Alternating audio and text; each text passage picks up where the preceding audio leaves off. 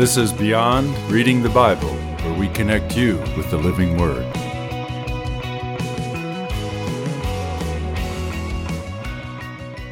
Well, hello and welcome to another episode of Beyond Reading the Bible. My name is Lindsay Kennedy. And my name is Randy McCracken. Randy, everyone likes a good story. That's very true, Lindsay. We all like to get caught up in a story, whether it's a favorite TV show that you, of course, these days with Netflix, you can really get hooked. Or maybe it's a book that you just can't put down, or a treasured series of books. Maybe Lord of the Rings will be a lot of people's, or Chronicles of Narnia, or something different altogether. Right.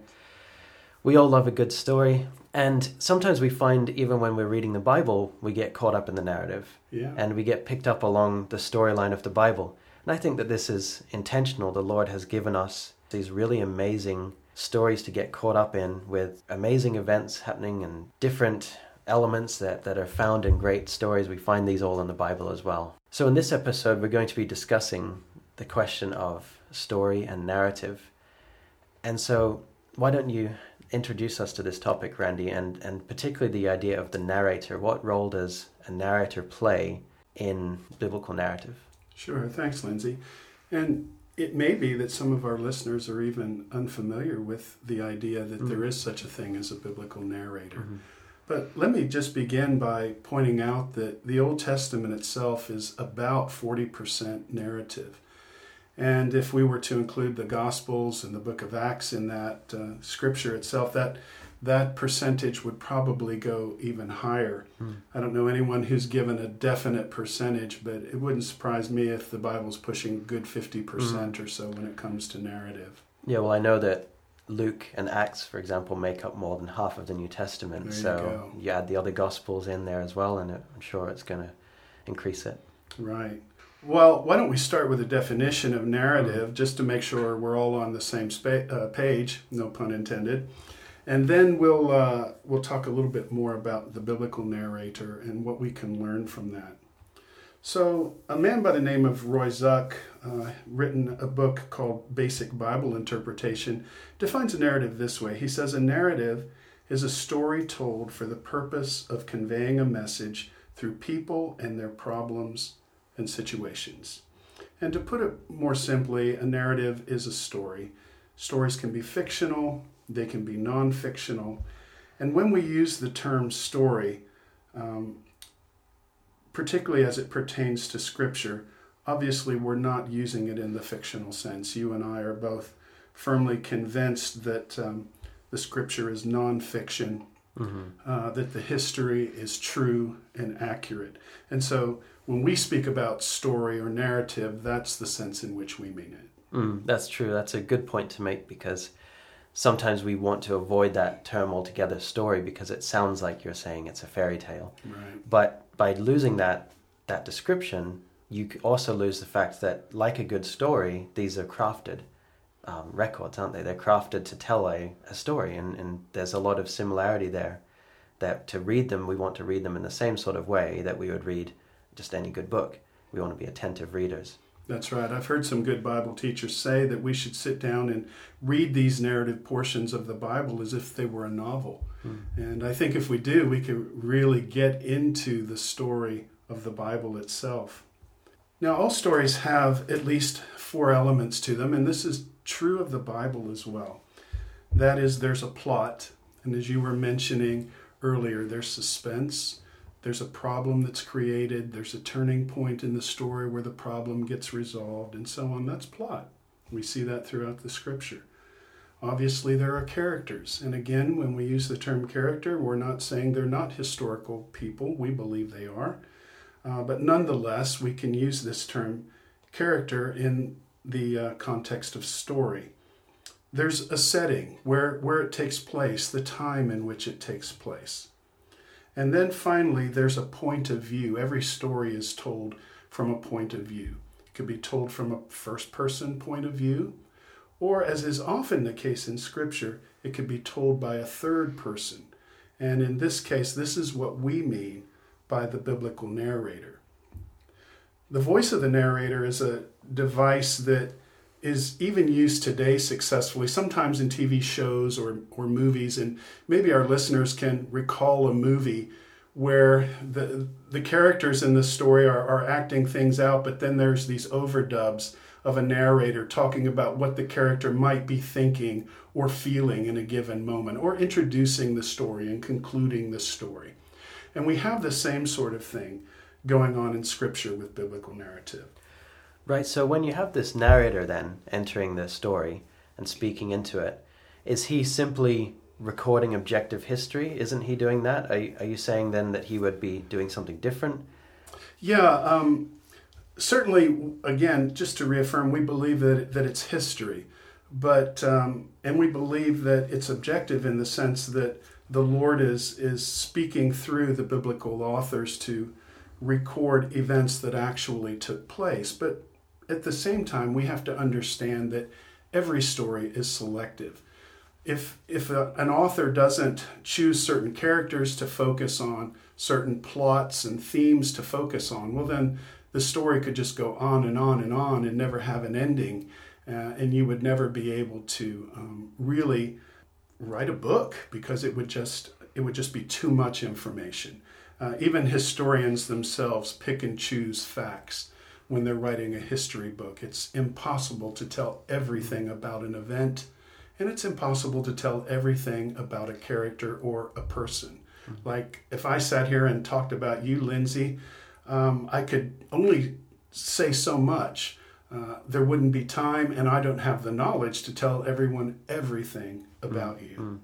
Right, and I guess as well you would craft that in a way where you might want to start with a certain event in my life, rather than saying, well, on this day he was born, and then he breathed his first breath, and he had his first meal, and all these things. But maybe you want to say you start at a turning point in my life, yeah, and then you go back and begin with history from the very beginning. I've read biographies that do that, and I'm sure our listeners have as well, where you have a particular way of crafting this narrative, even though it's still non-fiction, it's still historical. You choose to tell that story in a particular way to make it interesting. Otherwise it would be little more than just an encyclopedia or dictionary, something like that. Absolutely. So all narratives tell a story from a particular point of view. And when we're talking about the Bible, then this point of view is conveyed by the biblical narrator. Now, the biblical narrator is used by the inspired authors of Scripture to guide how the reader responds to characters and events within the story. So the narrator, if he's guiding how we are supposed to be reading, then it would be important that we listen to his words for us and follow his cues and follow his lead. Because I'm used to sometimes reading a story and thinking, I wonder what's going on behind the scenes here. Or is this really... I bet there's some things here. If we read it this way, we can see this insight. But I suppose by following this idea that you're saying that the narrator is leading us, then really we need to be listening to what he has to say. The narrator has something that they want to tell us. And so to be good readers, we want to be following their lead rather than trying to fill in what we see as gaps or read in between the lines, or maybe even pulling in from other books to say, well, the only way to understand this passage is to read it in light of these other passages. Really, we want to follow what they're telling us, at least to begin with, to get that picture. That's absolutely so important. And I think sometimes that's where some Bible studies can go wrong, because rather than following the lead of the narrator, people start asking questions that they're interesting questions. Well, what about this idea? Or why did this character do that? But if the narrator doesn't really tell us, then we're sort of starting off on a rabbit trail that there's no real answer for, because the Bible doesn't tell us, and so we're just speculating, aren't we? So we want to clue in to the things that the narrator is telling us so that we get the message that God ultimately intends for us to get out of a given book or out of a given story. I remember recently you gave a sermon here, depending on when the person listens, but you gave a sermon here at the church and you were speaking on David and Bathsheba. And that's such a controversial topic. Everyone has a different opinion on what was really going on, so to speak. But based on what we're saying and based on what you said in the sermon, we need to focus on what the narrator is trying to tell us, because they've chosen for whatever reason not to give us all the details and to tell us what was who was more at blame or this and that, but what we can work on is what we have. Right. And that's because they've given it to us, that's what's most important. Right. And in a future episode, I would like to talk about this idea of gaps in the story. And I think there are some legitimate ways in dealing with gaps where we can learn things as to why the narrator's left those gaps, and perhaps he's leaving hints that we can pick up on to understand certain things. But when we go wild with it and just start speculating about all sorts of things, then that gets us off on these rabbit trails and away from the true purpose of the story. So, talking a little bit more about the biblical narrator, one of the interesting things about the biblical narrator, and this can also be true sometimes in a novel or a movie or something, is that the narrator is omniscient.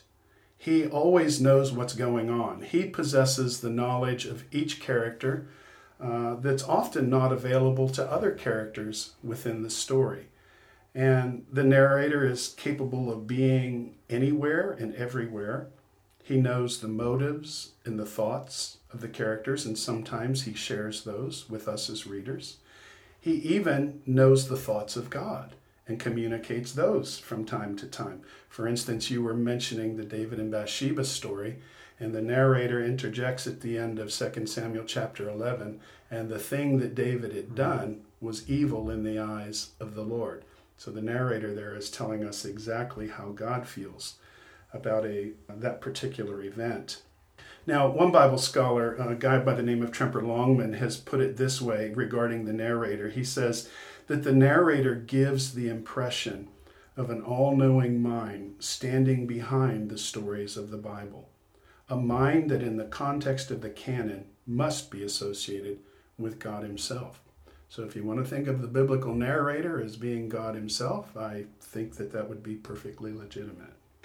And why is that important? Because then that means that whatever the narrator says, whatever insights, observations, or statements are made by the biblical narrator, they can be trusted as being true. As one Bible scholar puts it, the Bible always tells the truth in that its narrator is absolutely and straightforwardly reliable. Right, that makes a very big difference, recognizing that fact. Yeah, and we're going to be looking at some examples that show us just how important that is, because sometimes biblical interpretation has gone astray by not trusting the narrator. So let's talk a little bit more about some of the roles that the narrator plays then. What does the narrator actually do?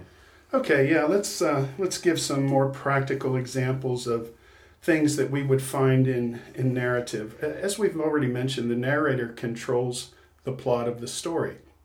He controls the description of the characters. And oftentimes the narrator doesn't tell us a lot about the characters, but when he does, we want to pay attention. For instance, in the story of Abigail and her husband Nabal in 1 Samuel 25, we're told that Nabal is an evil individual while Abigail is a wise and beautiful woman.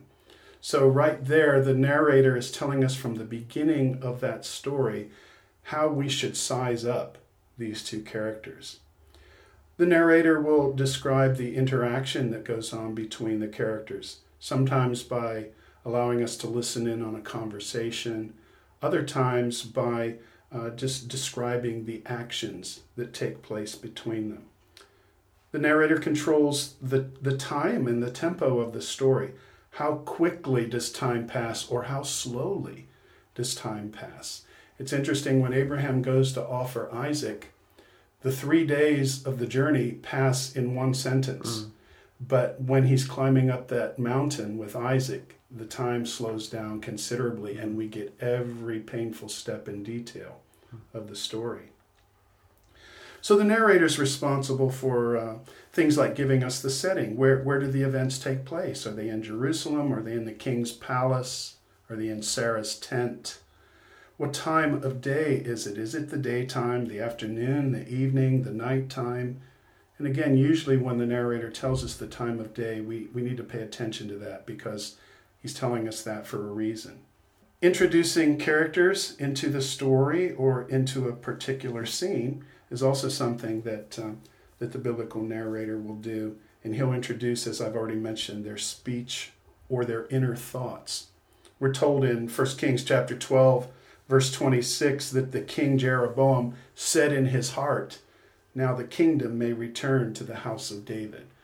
Well, obviously, if you and I were living back then and we were hanging out with King Jeroboam, we would only know he was thinking that if he chose to tell us. But the biblical narrator, being the all-knowing mind, can read the thoughts of Jeroboam and tell us what was going on the inside. So, Randy, a bit of a left field question perhaps, but given what you just said, should we then understand this to be giving a summary of his motives, more so than saying, at a particular point of time, he thought this verbatim thought? Would the narrator instead be telling us, well, here's a general idea of what was going on in his heart? Or are we supposed to think the narrator knows that, let's say, on a Sunday at 9:30 a.m., he thought, now the kingdom may return? You know what I'm saying? Yeah, that's a really good question. And we know from studying ancient historical documents that usually when people were recounting historical facts, if they had a transcript of a speech or something before them, they might give that word for word. But otherwise, it was perfectly acceptable to summarize in a person's own words what was going on, as long as that summary was accurate. One of the other things that a narrator will do, Lindsay, is he'll describe some physical characteristic of a particular individual. And as I've already mentioned, this is kind of rare, but when it happens, we want to pay attention to it. Yeah, so if this was rare, Randy, then why does it matter? If someone looks a particular way, what difference does that make? Why would they tell us that? Right. Well, let me give you just two quick examples of it. One is from the book of Acts. You remember when Stephen is teaching and he stirs up the crowd and they take him before the Sanhedrin and he speaks before them and gives a defense of the gospel. One of the things we learn in Acts chapter 6, verse 15, the narrator tells us that the face of Stephen was as the face of an angel. And we might wonder why he says that. But as we read through chapter 7 and the sermon that Stephen gives, we see him refer to angels a number of times. And in each case, we see how Israel rejects the angels of God. And so the narrator is setting us up at the end of chapter 6 for the fate of Stephen and what's going to happen to him.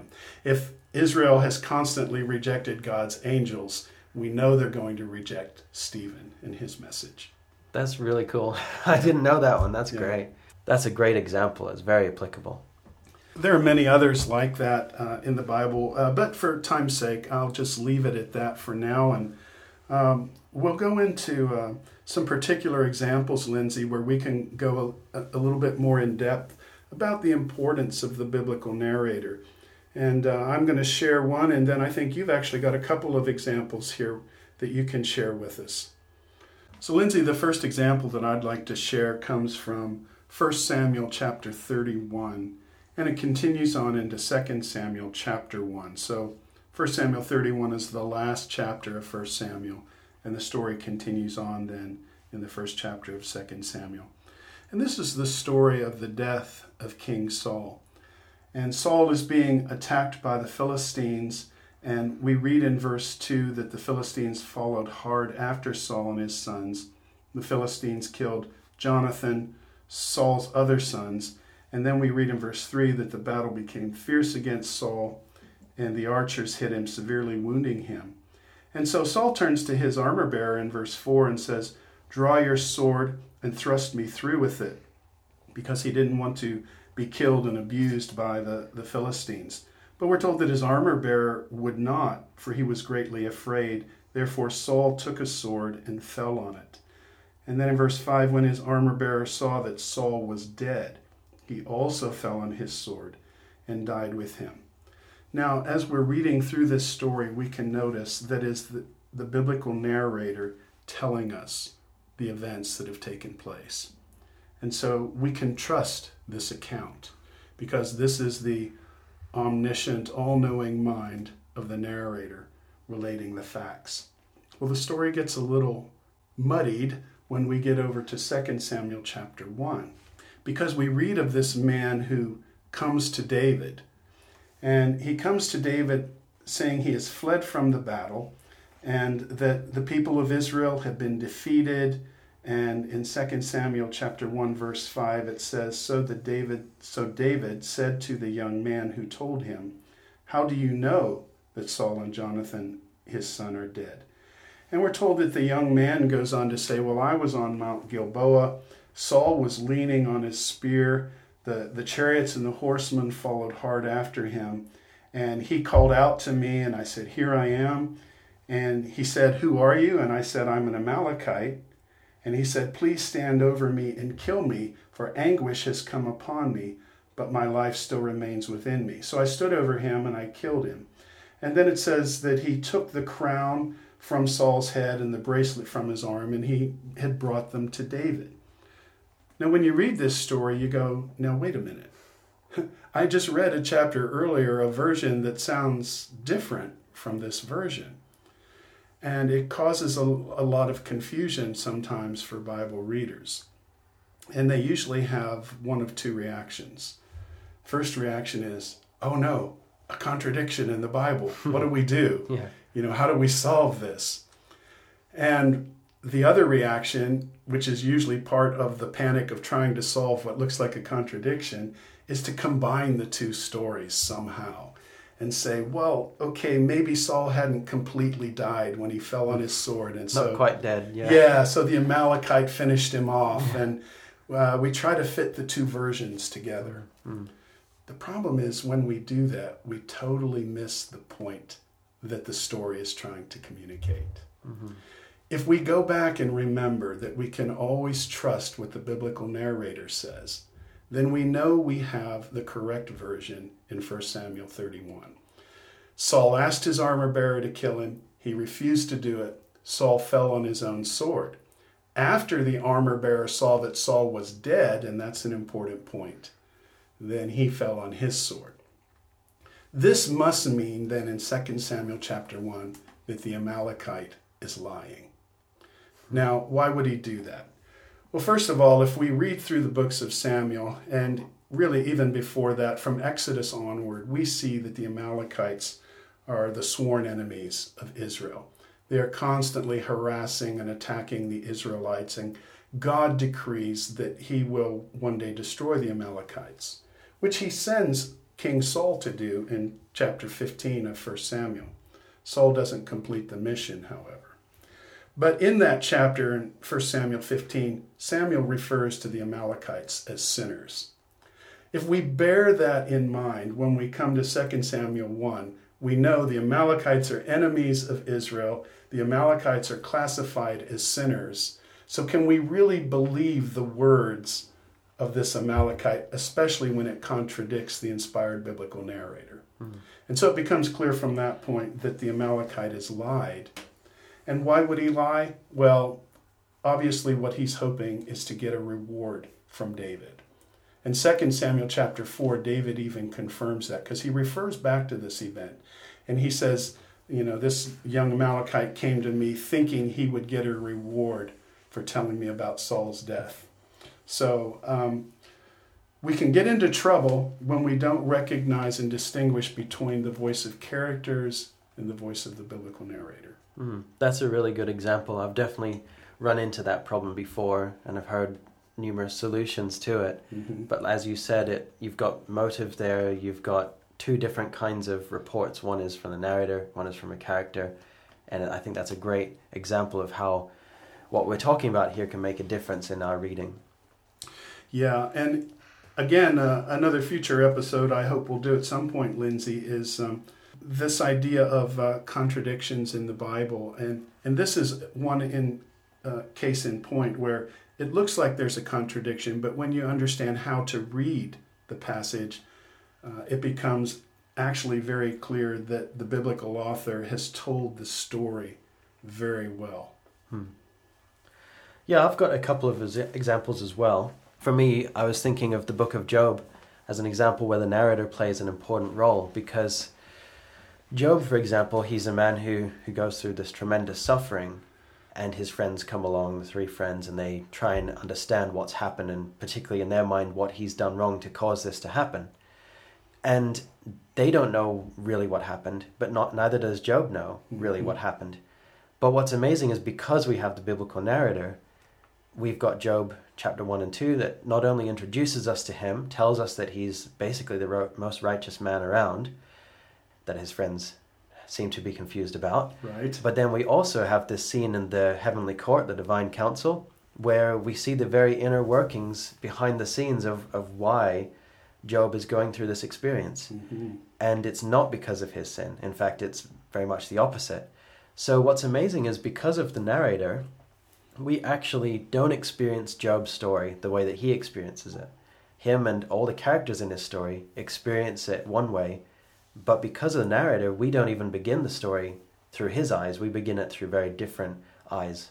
So we already know, it's like watching a murder mystery and you know who the killer is from the very first moment. It's almost like he spoils the story for us, but not really, because this is the way he wants us to hear the story and the way he wants to tell it.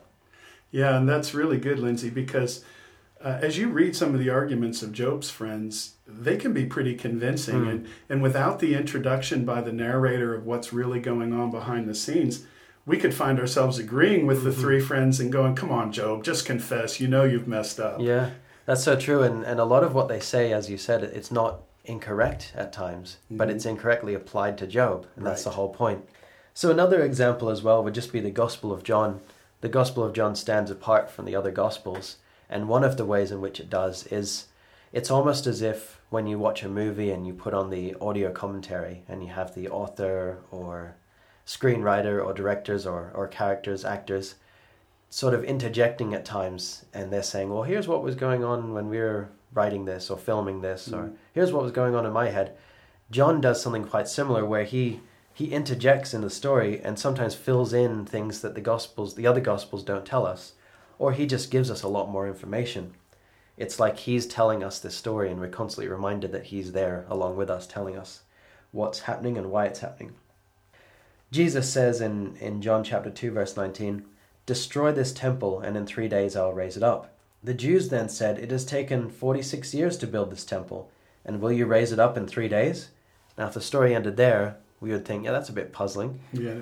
But instead, the next verse, "But he was speaking about the temple of his body."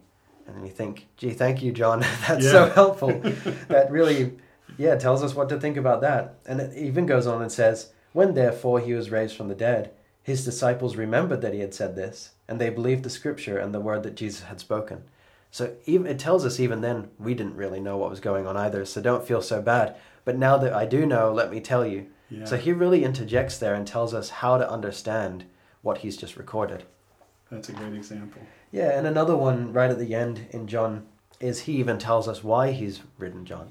So we don't always have this from the books of the Bible, but John himself says, "This is the disciple who is bearing witness about these things." And then he goes on and says, "We may know that his testimony is true," talking of himself. And he says in verse 25 of chapter 21, "Now there are many other things that Jesus did." Just as you said, we could record a lot more. That's right. "But were every one of them to be written, I suppose that the world itself could not contain the books that would be written."